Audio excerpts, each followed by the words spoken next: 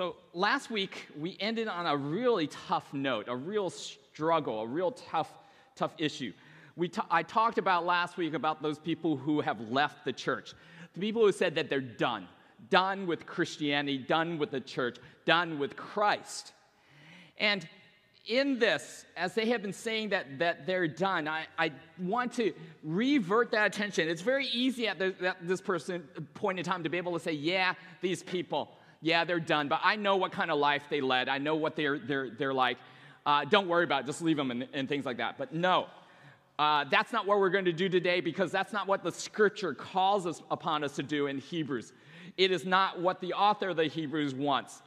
If the whole idea here is that he went through 10 chapters 1 through 10, and actually sharing with us about how Jesus is better. And then in the last two chapters, chapter 11 and chapter 12, he talked about how faith is better. This faith in this Jesus Christ is better than anything, and there's no reason to go back or walk away or to be done. This last chapter is really important, because this last chapter is where everything is about not the people who are done, but it's about us here. How do we, as the church, make an impact in this world where Jesus is better, faith is better? How can we in the church can be better so that we can make an impact on this world? And for that matter, for those who are in our small groups and those in our congregation, that they would not be frustrated and also leave the church also. So, what is the recommendation from Hebrews? What does the writer to the Hebrews tell those that he's writing to? Well, it may just seem way too easy, but he's actually calling us to go back to the basics. Just kind of rethink what we have been doing and actually commit ourselves to what God has intended for us in the very beginning, is that as he loved us, that we would also love each other. And so here in Hebrews chapter 13, verses 1, it says, let brotherly love continue. That's the ESV version. I believe NIV says let us keep on loving one another as brothers and sisters in Christ. Keep on loving each other in brothers and sisters in Christ. Now, the word here for love is a little different from what we normally talk about when we are in Scripture.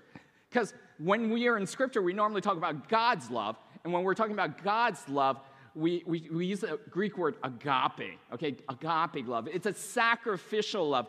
It's the kind of love that God had actually shown us in Jesus Christ, okay? One helpful way of thinking about that's actually a vertical love from God to us, okay? Now, this word here, this word which love is Philadelphia. It is about brotherly love. And at that point in time, that love is more about love amongst us in the church, amongst brothers and sisters in Christ. It's the love that we share and care with each other in the community. So if we think of God's love for us as kind of like a vertical love, you want to think about this kind of love, Philadelphia, as a love that is actually between us all as brothers and sisters. We don't have to die for each other per se, but we can live for each other. We can encourage each other. And this is what we need to practice with each other so that we can get better, grow in our faith, come as we are, become what God intends us to be in the likeness of Jesus Christ. And so here, in this passage, the writer tells us, oops, everything disappeared all of a sudden.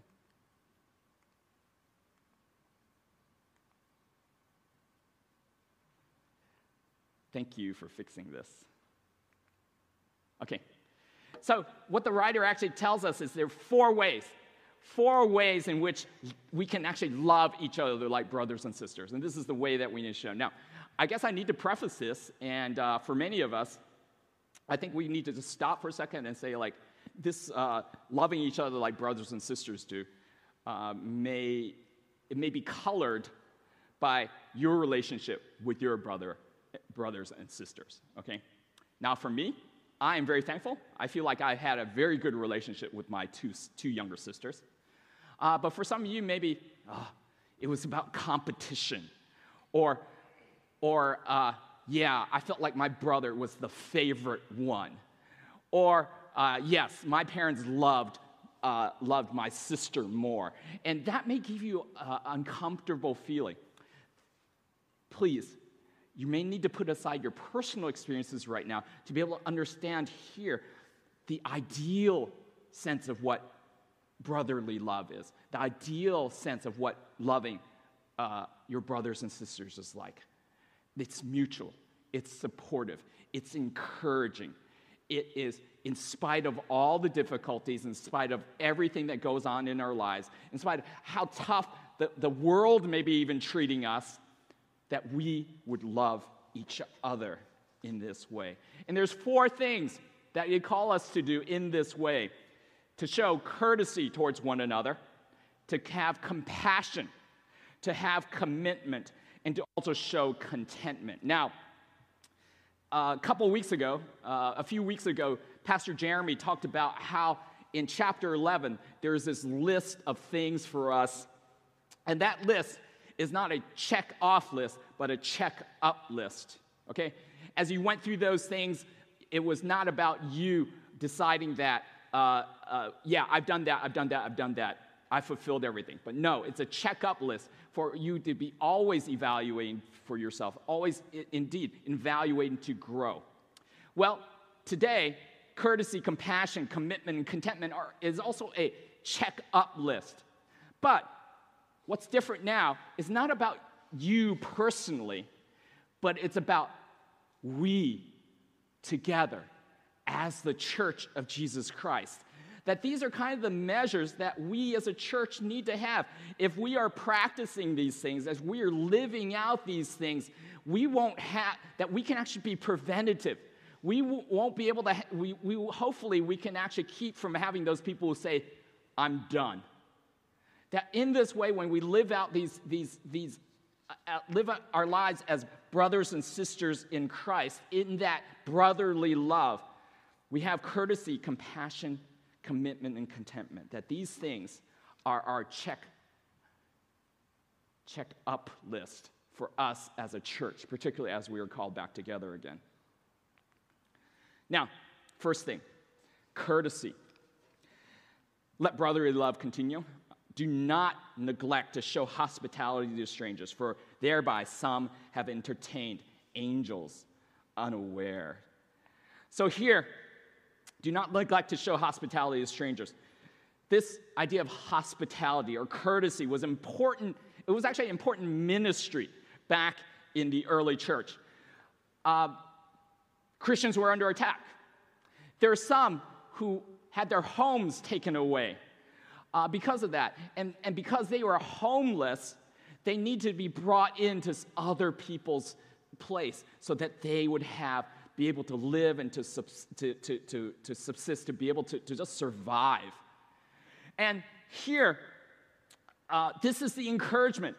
If we're going to be a church where we're going to be able to grow and grow together and stay together, we need to be hospitable. We need to show courtesy towards each other in that sense. Indeed, the author here wants to remind them of a great act of courtesy in Genesis chapter 18. There, Abraham, the father of faith, Abraham was one who showed hospitality to 3 strangers. 3 strangers who turned out to be God's angels. Indeed, one of them, many believe, and I do too, was actually Jesus Christ himself coming to speak and to fellowship with Abraham. And he welcomed them with open arms. And in this sense, the attitude that we need to have about hospitality, the attitude that we need to have about being courteous, it isn't optional, okay? Indeed, it can be a blessing, and indeed, it's actually kind of mandatory because in that day, the church could not go on without hospitality. And my thought is that is also the case today. If you read about those who said they're done, those who have left the church, those who have walked away, they didn't feel like they were part of the church family. They did feel like they came in as strangers, they left as strangers. But how transforming hospitality and generosity can be. Hospitality is so critical for the church. It's something important, and I have to say that it's actually something that's actually not easy. There is even there's a degree in hospitality, right? University of Houston. You go on campus, you will see a building there with H written on it, okay, that you can see it's about 4 or 5 stories high. I think that's probably what it is, and you'll see H on it. But that H doesn't stand for Houston. That H stands for Hilton, okay? And at the University of Houston, they actually have a Hilton hotel on campus for the very specific reason is because they are there to teach. It's a teaching and training hotel for the students. Okay, they need to learn to be hospitable. We all can learn to be hospitable.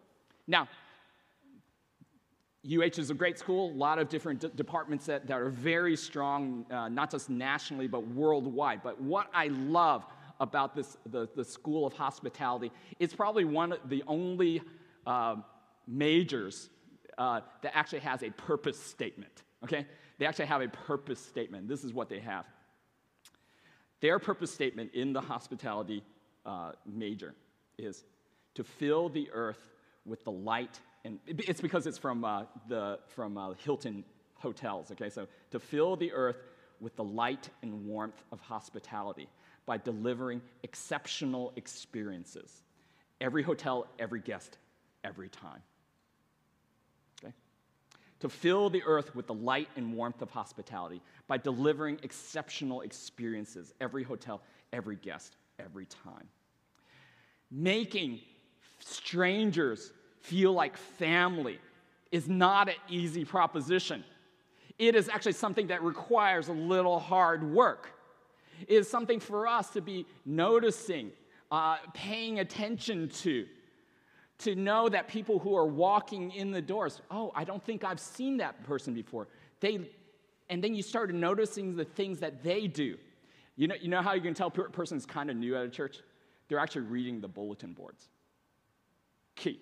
Nobody who's been here before reads the bulletin boards. It's a stranger, okay? They're there because, wow, nobody's talking with them, so I'll read the bulletin board.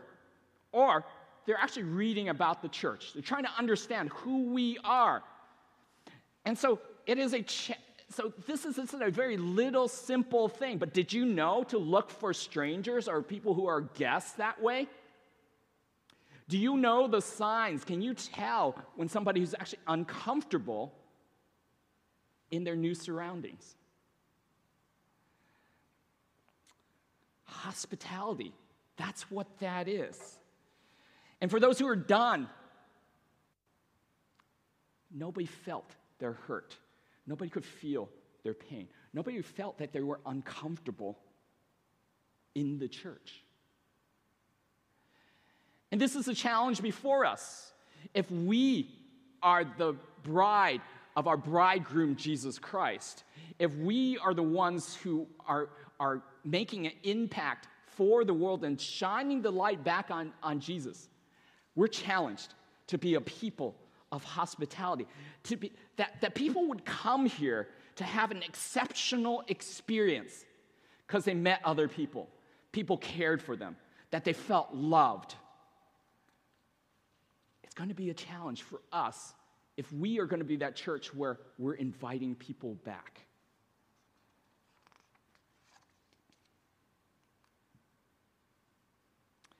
In addition to being courteous, we need to show compassion. And here in this passage, it says, remember those who are in prison as though in prison with them, and those who are mistreated, since you are also in the body. Christians were being imprisoned for their faith in Jesus Christ. Be understanding, not being understanding of them. Don't just, but almost be empathetic, be sympathetic, understand what they're going to. Remember what that feeling is like. Know what that is. Because their pain really is your own pain at this point in time. And understand what they're going through in this way. And in understanding that, you need to understand that for back in that day, and what this passage is also telling us is it's not just about meeting physical needs, but it's also about their spiritual needs too. Yes, we can bring them food or bring them water to eat and to drink. But in 2 Timothy chapter 1, verse 8, when the Apostle Paul is writing to Timothy, one of the key things he says to them at that point in time is this: don't be ashamed of me. Don't be ashamed of me. Wow. You see, what that is,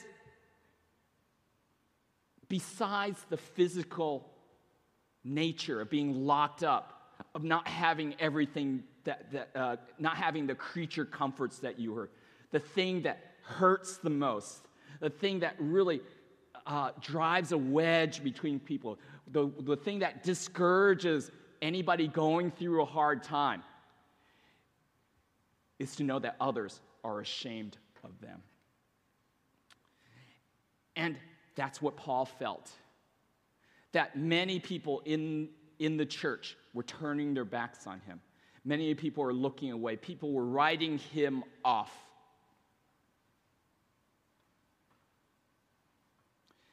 And it's very easy for us to think of those who say, I'm done, to just go ahead and write them off.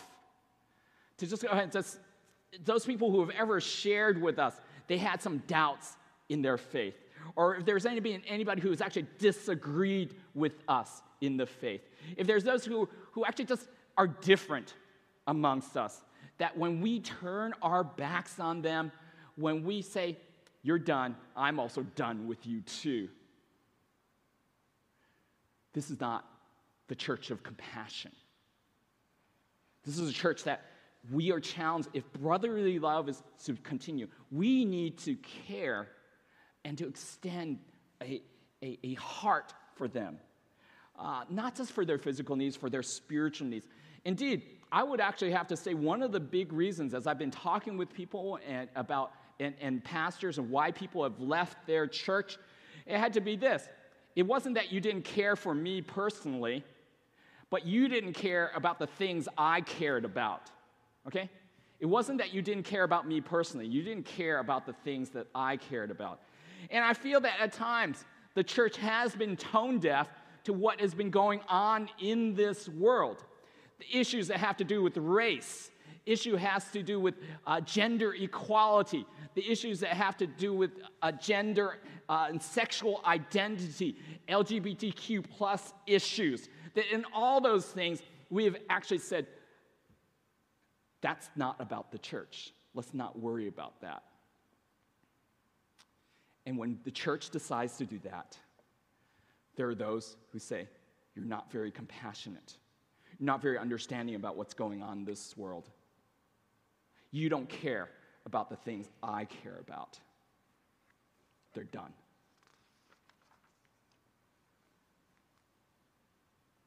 Third thing,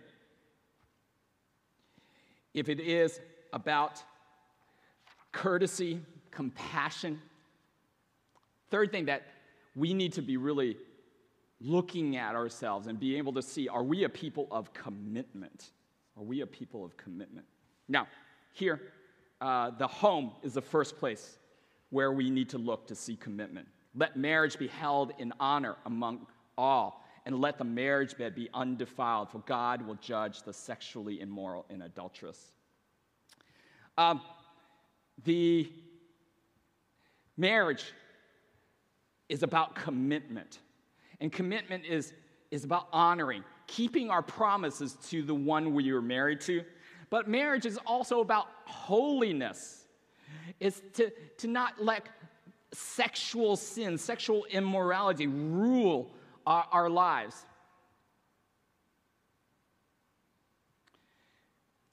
Marriage, really, in the Christian sense, it's about honor, keeping promises, and it's about holiness, about keeping up with our relationship with God. That's why God brings us together. Now, the world has distorted this. This is nothing new to you. I think you understand this. That in some sense, it almost seems as if the reason why we get married is that way you can, as far as a church is concerned, now you can sleep together, or now you can have sex together. That's what that was all about. But that is never really the case. It is a distortion of what this world has centered and emphasized one aspect of marriage at the expense of the enriching and the rewarding aspects that come from being a committed person. Marriage is supposed to be about showing commitment. And if we don't show, and the Duns are saying, wow, church, your marriages fail just like in the world. 50% of your marriages fail, the world's 50%. So does Jesus really make a difference? It doesn't seem like it. And if it doesn't, and if Jesus doesn't make a difference, then why bother? I'm done. And so this is a challenge for us, that we start seeing marriage the way it really is, not the world sees things. You know, I think it's kind of very funny. There's so much, you almost see like sex and marriage. Sex and marriage is also a synonymous as along those lines. And then you start hearing about how important sex is in life to the extent of other things. I cannot, so I watch a lot of YouTube videos. I also follow like Food Network. I always like to watch how people cook and how they present their food and everything like that. But it really bothers me. 9 times out of 10, after end of every video, or every time, once they finish cooking, you know, the chopping and the prepping and the baking or the frying or everything like that, and they bring out that food, and inevitably they'll say, like, doesn't that look sexy? And I'm going like, no, I just want to know if it tastes good, okay? Another thing, this is how distorted our world is. One of the biggest problems in this world is about water sanitation. Indeed, probably more people have died of water sanitation than actually the pandemic, okay? Because they do not have clean water to drink, it is epidemic right now for the loss of life, infants, all the way through seniors, worldwide. It's terrible. It's horrible. But it seems like nobody really cares to do anything about it. You don't hear about any bills being passed. You don't see about everybody getting on the bandwagon about clean water for the world or anything like that. And so the foremost expert on water sanitation was asked, why is it so hard to get people involved with this? Why is it so hard for you to get money to support your causes so that there can be wells, there can be toilets, there can be clean water for people to have? And he very simply just put it this way. He just says, I guess we're not sexy enough. Again, that word, that we describe everything, that's a highest standard of what you do, how you dress, is about being sexy. That's maybe the world, but that's not what should be our world. And that may be what the world thinks what marriage is all about, but this is not what we need to see what marriage is about. Sex isn't part of marriage? Yep. It's there. It's a wonderful part of marriage. But there's so much more. Because one part of marriage is this. It's about commitment. And indeed, in Ephesians chapter 5, one very important part of marriage is this. It is the marriage, a relationship between a husband and wife, is representative of the relationship between Jesus Christ and the church. Just as Jesus died for the church, is how a husband needs to start to see how about giving his life over to his wife, to his spouse. That in that is because in this world, marriage, a married couple people should be able to see that couple and say, I see Jesus. I see Jesus' love. I see that commitment there that is supernatural.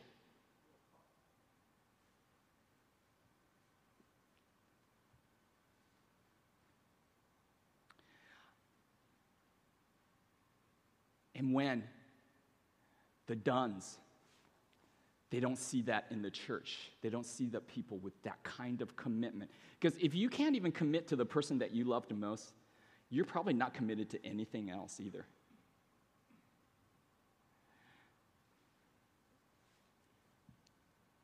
Now, this is a check-up time for all of us, okay? So, hey, I like to think that I'm a good husband, okay? Carolyn may have a different opinion, okay? But I like to think that I'm a pretty good husband. I do my fair share of cooking, cleaning, all that kind of stuff. I even can fix stuff, okay? That's pretty good, okay? And in all these kind of things, I think I was pretty good. But then recently, we do a lot of premarital counseling. And in this premarital counseling, we have just started using a new video series for this. And one of them has this little story about how a husband and wife, they're really near the end of their marriage. They really doesn't look like they're going to go for it. They may even be divorced. And the husband, both of them as Christian couples, the husband really wanted desperately, just really wanted to lift it up to the Lord and ask what he needed to do. And the answer that he got was this. So one morning, when after the couple woke up, he actually went to his wife and he actually said this to her. He says, "How can I make your day better?" And she looked at him like, "I don't even know what you're talking about." Just kind of turned away. Because he never asked that before, okay? And then he was persistent. He would ask her every morning, "How can I make your day better?" Eventually, she finally threw out something for him to do or help or to pray. And that was developed and continued on in that way. And it also got to the point where she had stopped and said, "Hey, if he's asking me about how to make my day better, I should ask him the same thing. How can I make your day better?" I tell you, I was floored. I found that incredibly challenging, okay? Now, I haven't done it yet.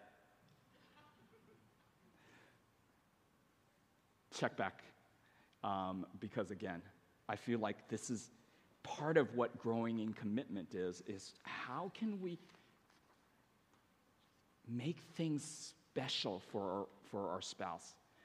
How can we make marriage an excellent experience that I can make things better? Because if Jesus is better and faith is better, then how we live our lives should be better, then our marriages should always be better. And so to ask that question, how can I make your day better, just follows.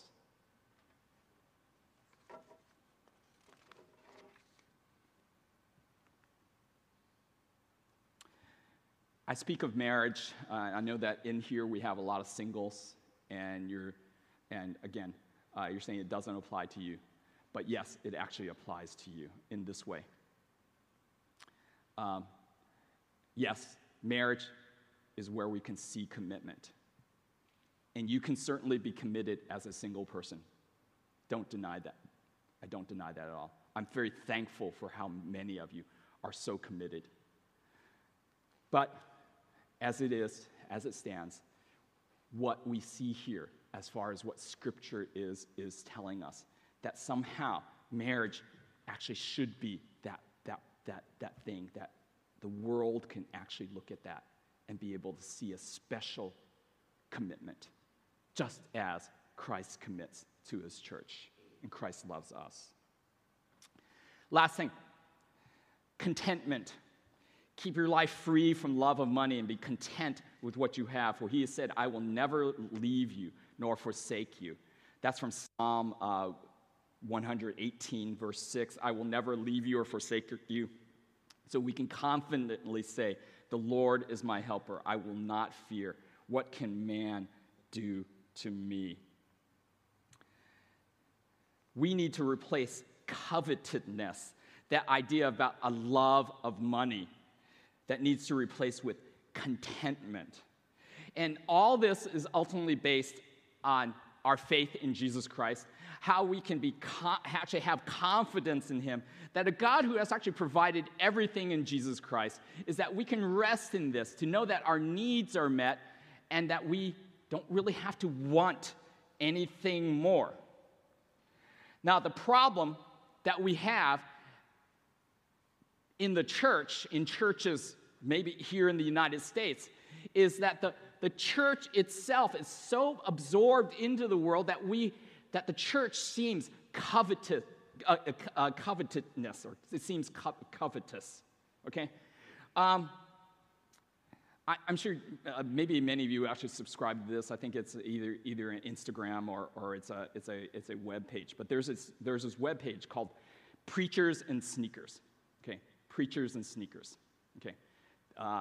Go there. No, don't go there now. Well, you can go there now. It's okay. Preachers and Sneakers have this thing where they actually show pastors who are preaching on Sunday. They actually show the pastor's shoes. Okay? They actually show the pastor's shoes. And the reason why they do this is because some of these pastors have really, really nice shoes. Okay?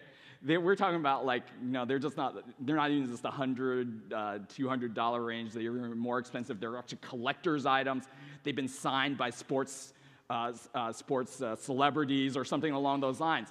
And the reason this has been really popular to show these shoes is that they're signs of covetousness, or signs of desire, signs of being elite, as signs of wanting, as signs of greed, signs of wanting more, signs of the love of money. And it's a real turnoff. And there are many people who see that and go, I'm done with the church.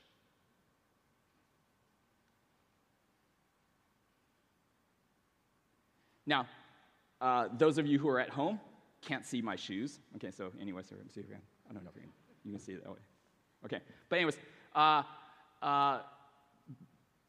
I'm not a fashionista.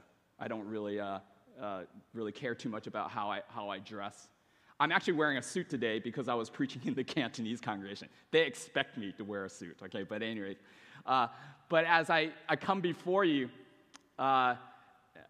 It's easy for me to say, well, I'm not as covetous as the next pastor, okay?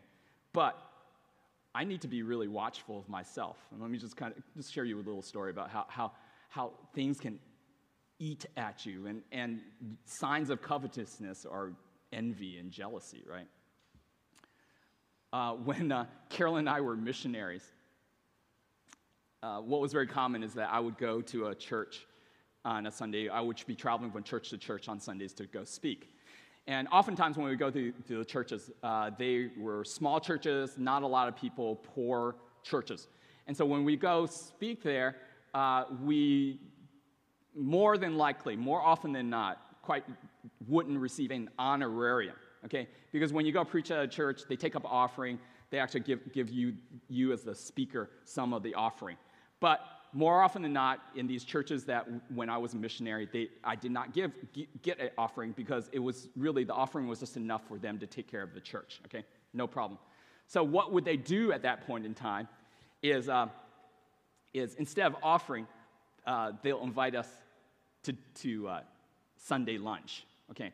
And so on Monday, when we as a missionaries would gather together, and then we would actually turn over our honorarium, okay? But inevitably, as we go around the room asking each other, so did you get any honorarium? No, didn't get any honorarium. Did you get any honorarium? No honorarium. So then we would basically say something along the lines. It was in Cantonese. They would say, oh, did you get an honorarium? And then you would say, no. Sekai. Okay, so that's the saying, all I got was chicken. Basically, you're saying, I didn't get an honorarium, but chicken, winner, winner, chicken dinner. Okay, that's basically what you're saying. Okay, that was it. Okay, that's all you got. And we're totally happy about that. There's no problem, okay? But one time, what happened was this. We were sharing, that Monday, we were sharing about did you get your honorarium? Did you get your honorarium? No, no, I didn't get honorarium. Winner, winner, chicken dinner. Just chicken. Then, one of our fellow missionaries, Pastor Paul shared this. He goes, you know something? I didn't get chicken.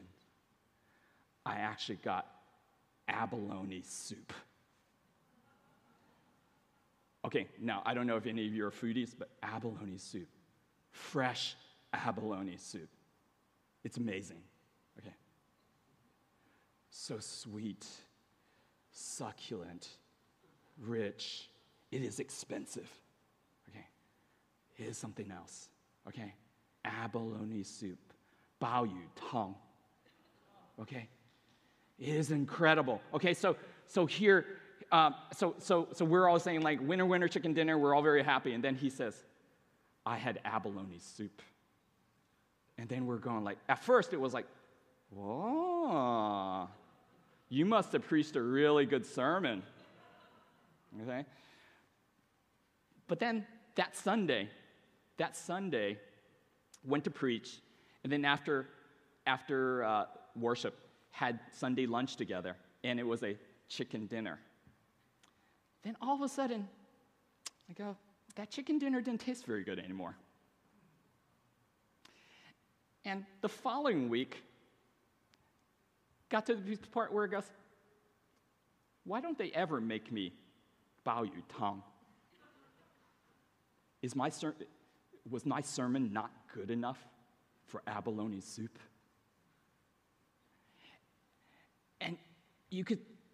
And then after a couple of weeks on, I could feel that, I could really sense that a joy was really being sapped out of me, okay?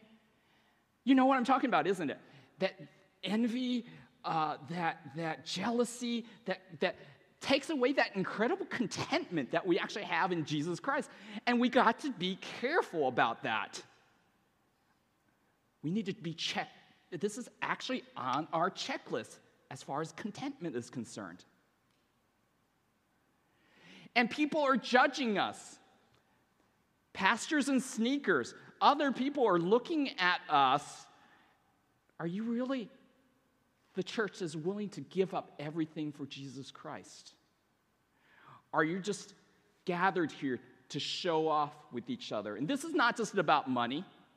It's about our conversations and what we actually have. What do we talk about? Our new phones, our new car. Students, we talk about our grades when we gather here, and you know what is going on in your small groups and out in the hallway. When your conversation is about things, it is evidence of our materialism. It is evident that our contentment is actually not in Christ, but our contentment is in the things of this world. And when people hear those things, they're done.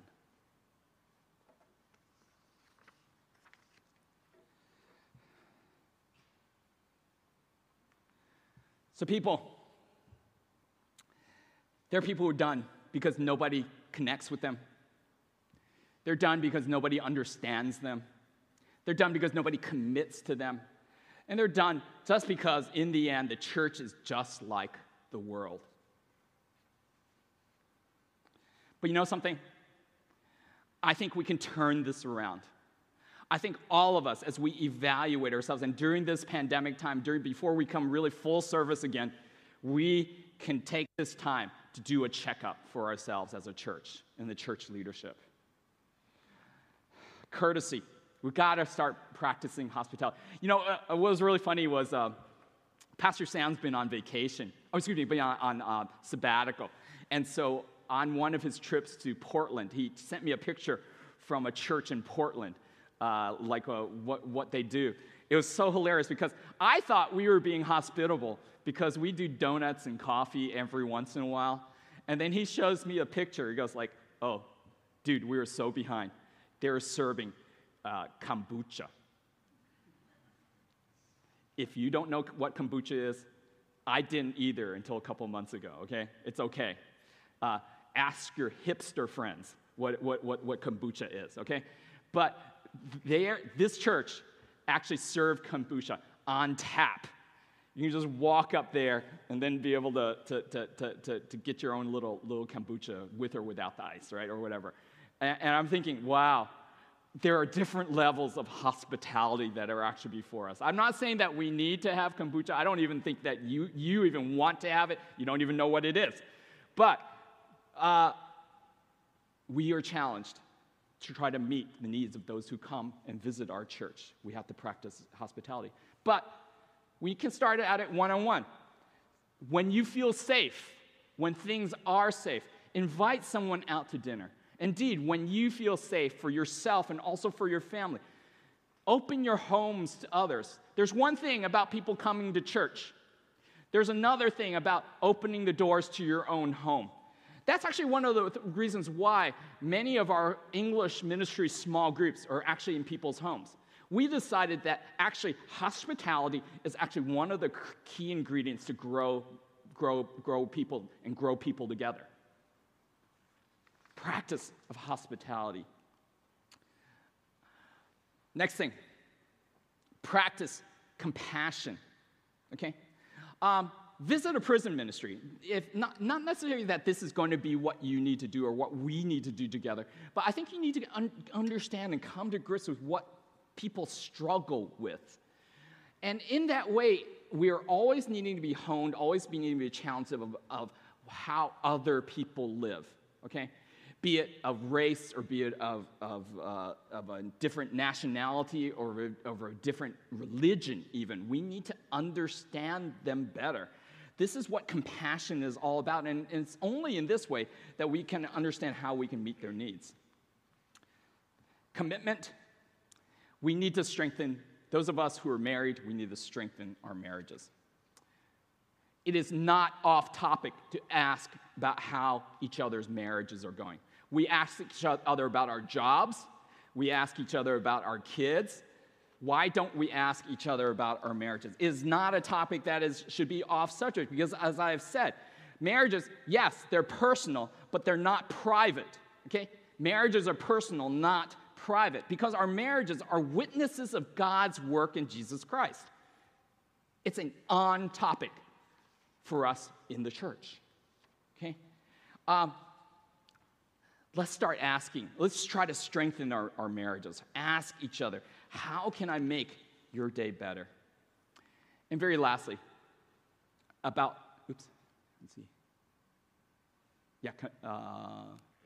contentment. We need to practice contentment. This requires a little bit of a self-checkup. Do I talk about money a lot? Do I worry about not having money? I worry about not having enough money.